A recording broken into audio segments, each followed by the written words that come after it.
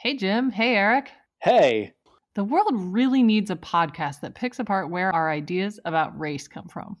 Maybe you're right, Joe, but if we were going to do that really well, we'd need an historian of science, a human biologist, and a cultural anthropologist to help us interpret these phenomena. That's a tall order. Guys, I'm a historian of science. And I'm a cultural anthropologist. Yeah, now that you mention it, I'm a human biologist. Let's do this! I'm Joe. And I'm Eric. And I'm Jim. And this is Speaking of Race, the interdisciplinary podcast that uses original research plus interviews with experts to ask the important question, where did our ideas about race come from? And why does it stick around so persistently? And we put together over 40 content-rich episodes that help people explore those big questions about race. Find us on Facebook at SOR Podcast, on Twitter and Instagram at Speaking of Race, and wherever you get your podcasts.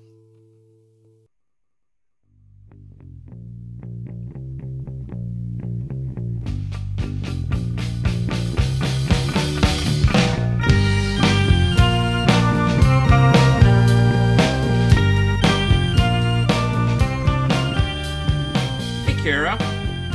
Hey, Chris, how are you? I am awesome. How are you? Do you want to hear some natural selection I've imposed on my backyard? Yeah, sure. So this is ongoing. So at any point during the interview today, you might hear me scream out in shock and horror. So as you know, I liberally feed the chipmunks, squirrels, raccoons, possums, any wildlife in my backyard I gladly put food out for. That means I have now also attracted hawks to my backyard, who are gleefully picking off those very chunky chipmunks and squirrels. And as you've seen at my house, it's a big open window, and I have now watched a number of times in the past 2 days of that hawk swooping in to pick up lunch. Well, so that's really interesting. So right now we're introducing a memorial episode, which, makes it sound like we're kind of being flipped, but we're going to be talking to Peter Unger and Leslia Lusko about Alan Walker, who passed in 2017, and his work in Africa, like literally being there where human evolution took place and seeing what the environment was like and imagining what it used to be like and trying to put that into context with the fossils has led to some imaginative scenarios of natural selection and how that might have happened. And what it brings to mind is some of the scenarios, and this is related to our string of guests here, but the idea that the tongue child and some of those Australopithecus africanus hominids that they found were the results of predation and scavenging. Yeah, no, absolutely. Students always love those stories that, paleoanthropologists have put together about how we found the exact fossils we found and under what circumstances they may have been preserved. And yeah, predators always come into play, or, the different cave dwellings that we find all of these fossils in. And how did you get all of these bones in a cave? And predation is often, although likely not a hawk, but potentially, I believe one of the ones about tongue child is a large predatory bird, isn't it? Yeah, the eagles, those giant eagles, I forget, but they've mapped the claw marks and such for I'm going to name one of the chipmunks Tongue Child now. Nice. See how long it lasts. I think Bob Sussman, who actually also recently passed, is a primatologist, but I do believe he and a former student whose name escapes me at the moment wrote a whole book on that I assigned to students at one point. So that's, so like what I was going to say is Peter, Leslia, and Alan, and what we're talking about is a tradition of people who tell really, really great stories to help us understand human evolution, taking data from things like tooth microwear, right? Which and painting a picture that we would never be able to put together basically on our own, making it much more real and much more alive than, what a small fossil tooth might say otherwise. Yeah. So, I mean, it's been exciting to prep for these interviews because it helps me in understanding the field that we're both in and to be able to translate it to students, right? No, absolutely. So let's bring on Peter and Leslia. Hello. How are you? I'm okay. I'm still standing. Well, I'm sitting, but I'm still here. How's your air quality? Oh, it's not so good. I think the AQI was like close to 200 when I last checked, Oh, which is not good. no. I have now become an expert on following the AQI. I'm very sensitive to it. Yeah, I'm guessing, let's see, air quality index? Exactly. The air quality index, and basically over 100 is unhealthy for people who are kind of sensitive to air, like you have asthma or something. 150, it's not very good for anybody. And 200, it's like really bad. Like you should go inside. Everybody wears masks. They give out free N95 masks on campus when it's over 150. N95s. Wow. Double duty. I know. And you have to wear 2 masks because it has the valve in it. So you have to wear your one mask for the smoke and then another mask for the virus. So thank you both for taking your time to join us. Happy to be here. Thanks so much for the invitation. So yeah, this is both Leslie and Peter are here today to talk about Alan Walker. He passed away on November 20th, 2017, and we've been trying to do memorial episodes for folks in the field who have recently passed. And as Chris was saying, we like hearing the stories about these people who have had such a big impact on our field, and the work they have done kind of echoes through in our classes and in our research. So thank you both so much for taking some time today to talk about your experiences and stories of Alan. Yeah, honored to get to share stories about him. So what brought you together to write this piece jointly? It was clear from the way the piece was written, Leslie, that you were a student of his. Peter, I wasn't sure. You're all swimming in the same pond. So how did this come together for you?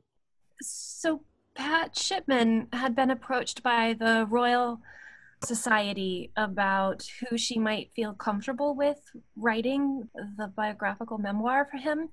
And she had actually suggested both of us to do that together. So I think we represent kind of 2 different eras of Alan's career. I assume that's probably why she chose us. I don't know, Peter, do you have any insight? No, I agree. And I think that the fact that Leslie was a PhD student and I was his postdoc also is important, because that also represents 2 different sort of generations of training, different types of training and relationships. So if you could explain that 2 different eras of Alan's career, would you mind going into that a little bit, what those eras were? Yeah, so I met Alan the year he had first moved to Penn State. And he went basically around the time many people in their careers would retire. He moved to a new university. He was never one to fear change, that's for sure. And showed up there. I was his first graduate student at Penn State. So my impression was that it was a much more relaxed, like, I'm having fun now phase of his research career. I don't know, Peter, when he was at Hopkins, was he more intense than Penn State, or? It's hard to tell. I mean, he was always all about having the fun, right? Because he always used to say, we could get hit by a bus tomorrow. So what's the point if you're not going to have fun while you're doing it? But it was kind of intense. There were moments there. I remember once when Don Johanson came and visited for a television documentary. There were some intense moments, but by and large, no, he was pretty laid back. Do tell. There's no real story there. This was back in the days when there were big debates between Don Johanson's group and Richard Leakey's group. That's all that was about. Yeah.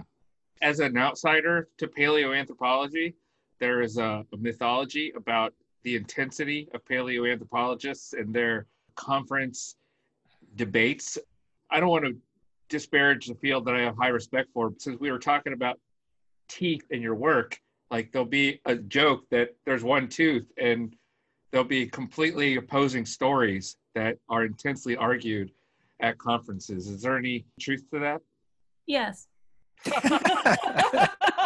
Yes.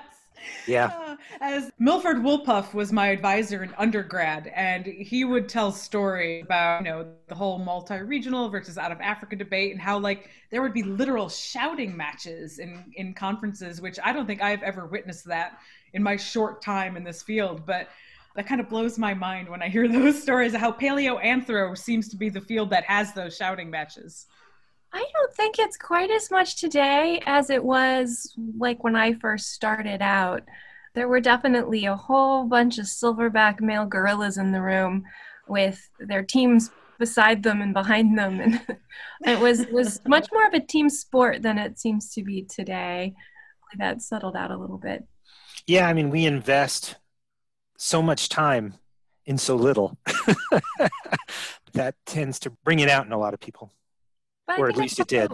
Because of that, I think you also get a huge amount of innovation happening. So if you look at some of the real innovations that have happened in paleontology, they get their start in paleoanthropology. So geometric morphometrics, the use of the micro CT scanning that Alan was at the forefront of, the microwear analyses that Peter and Alan innovated. I mean, you get that intensity brings out a lot of creativity. And I think that's where Alan comes into the story so nicely, because he was really a creative force in the discipline. And Peter says that he was all about fun, but that wasn't fun like kicking back, drinking beer. That was fun like, let's brainstorm.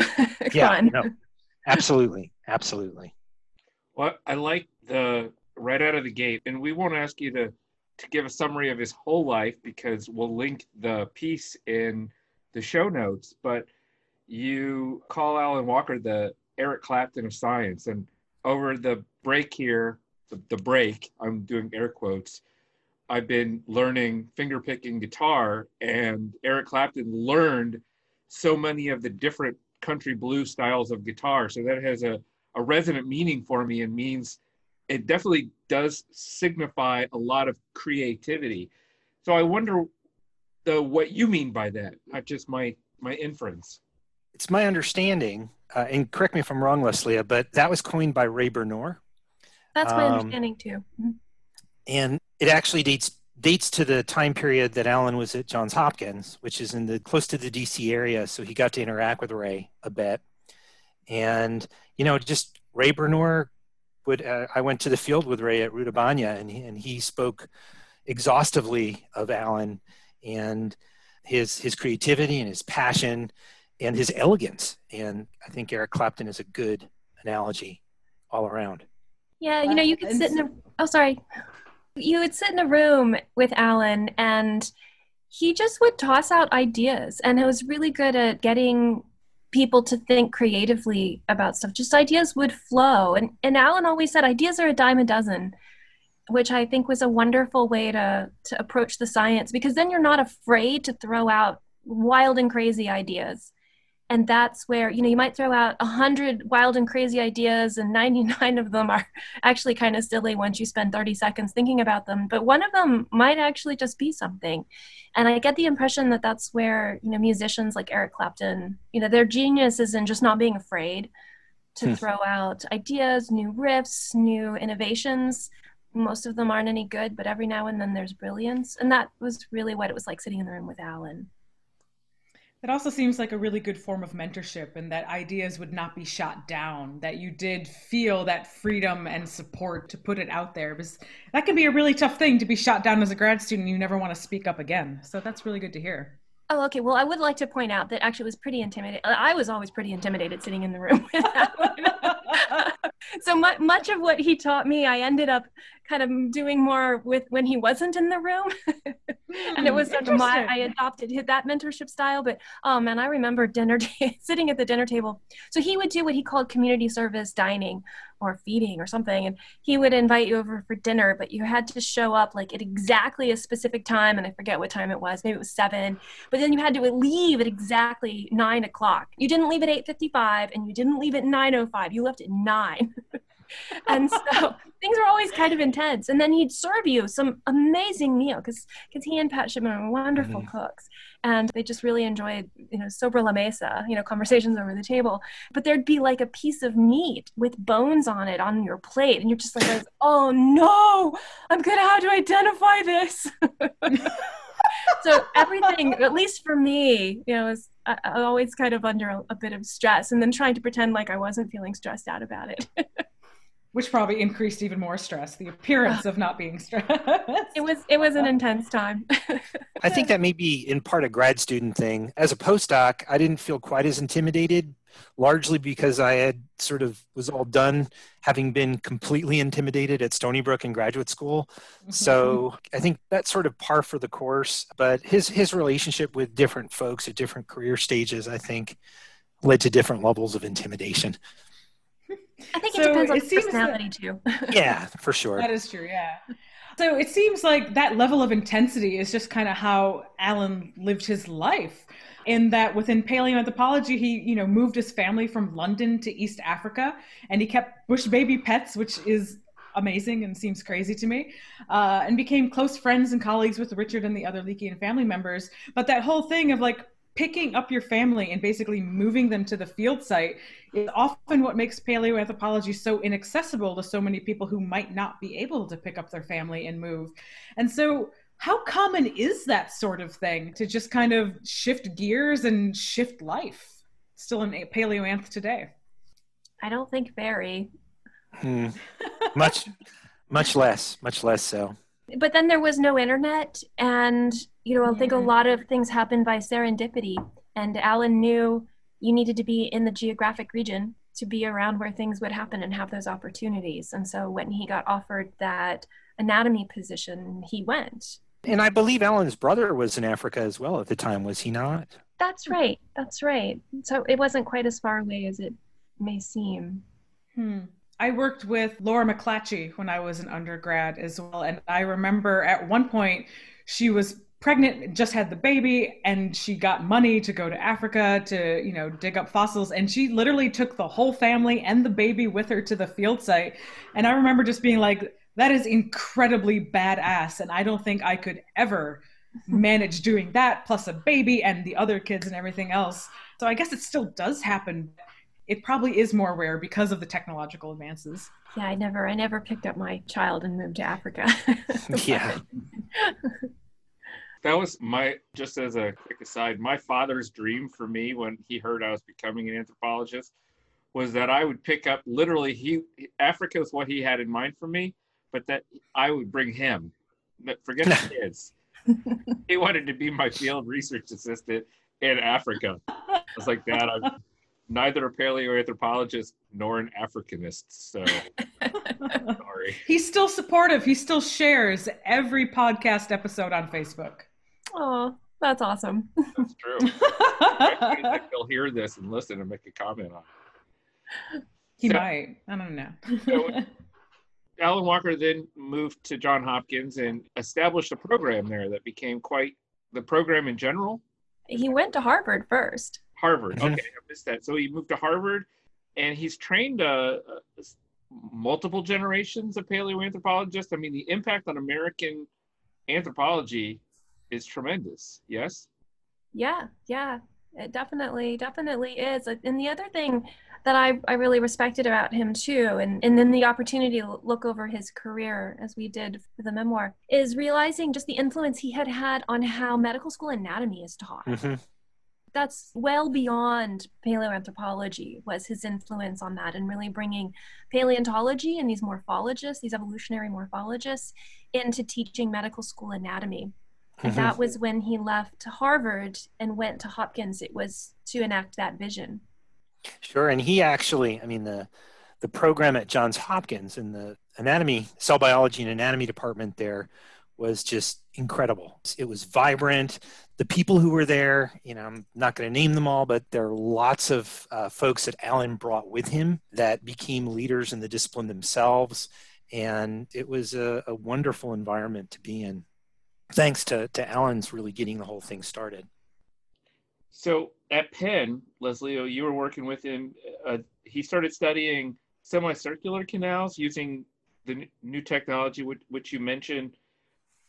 When I read that, I was like, haven't we been doing this for a long time? It's like one of these stories where it's like 3 or 4 careers in one, right? He's contributed so much. Has this not become commonplace in the discipline now? How much of an impact, or Kara, help me out here. Are you talking about his contribution overall? Like it's almost like the things that he did, we think of as common sense. So when I read his name, until I read the biographical memoir, I would gloss over it. The name is, yes, I see that name all the time. It's like seeing Leakey. So it's the things that we take for granted today that he was kind of revolutionary. Maybe you could expand on that. What were the things that he brought about that were revolutionary for the field that we totally just take as commonplace now? This is why we co-host. So we can work a little bit back chronologically, maybe. So start with the CT scanning. And I'm not sure Alan deserves full credit for innovating that whole idea, but he was a serious early adopter and really enthusiastic. And that having someone with his reputation and being kind of this large force in the discipline, really jumping on the technology, I think really helped propel that forward. Although I don't think he gets full credit for the innovation itself. And would you agree, Peter, on that one? Sure. I think actually this micro CT, semicircular canal work, and the SEM microwear work are perfect bookends for his career. They're really the same thing in a sense. Alan saw a new toy that he thought was really cool and wondered to himself, how can I use this to advance the field, to help us better understand human evolution? And in the case of the microwear, for example, he happened to see some SEM images back when he was in Kenya at the University of Nairobi Medical School. Someone from Harvard came and visited and showed some SEM pictures, the ones that we all remember from grade school of the sperm going into the egg, that quintessential black and white, beautiful image. He saw things like that and he said, I bet I could use those on teeth. And that preceded his move to the United States. And I think it in part facilitated his move to the United States, because that's what landed him at Harvard and what sort of initially built the non-field part of his career, the microwear part. And I see sort of the semicircular canal work and the micro CT adaptation as two sort of ends to the same story. I don't know if you'd agree, Leslia. Yeah, both of them really show he wasn't afraid. Some new technology came along and he was never like, oh, I don't actually know how that works, so I'm not going to even bother. He would just jump in. And it's one of these things. Ooh, yeah, like you said, a new toy, and you get super excited and find ways to make it work within your field. Remember, though, back, if we think about it, today, people are used to technology, right? Our lives are driven by computers. Instruments are not scary. But that's not necessarily the case 40, 50 years ago when Alan Walker started working in this area. And so anybody who was adopting and embracing this kind of technology deserves special credit, because while it's commonplace today, it wasn't then. The height of technology for paleoanthropology at the time were dial calipers. So, so that in itself he deserves credit for.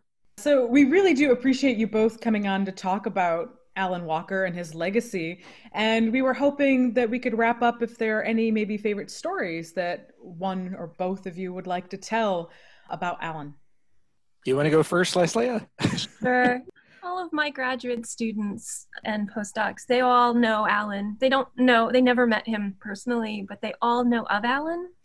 Because one of the things he always did for me was he was just very intellectually generous. He was always very generous with his time and very generous with being a human to me. And I really, really appreciated that. And when I finished up my time in graduate school, I just turned to him at one day and said, Alan, I'll just never be able to repay you for everything you've done for me. I'm extremely grateful. And he said, this isn't how it works. You don't pay me back. You always pay it forward. And so to this day, I'm not a very good cook. I'm not the right personality to have people at my house for dinner all the time. But in my own way, I try to find ways to pay it forward. And every time a graduate student says, I don't know how I'll ever repay you, I'm always like, well, I'm doing it for Alan and you're going to do it for me with your students. And it makes it really clearly part of an intellectual family. And so passing that forward is part of the greatest gift he ever gave to me and to them. Man, that was perfect. That's exactly the same for me. Whenever I have a graduate student that I'm working with and is struggling, and I take the time I think of Alan and I think of what he did for me, and it really is each of our responsibilities as academics to train the next generation, and it's not their responsibility to thank us. Their way of thanking us is to play it forward to the next generation. That is a wonderful legacy for Alan, and I'm sure Pat will delight in hearing that too. It's that his kindness and his generosity is going to be passed on from academic generation to academic generation. So thank you so much for sharing that. Thanks for the opportunity to share it more widely. Absolutely, it's an honor.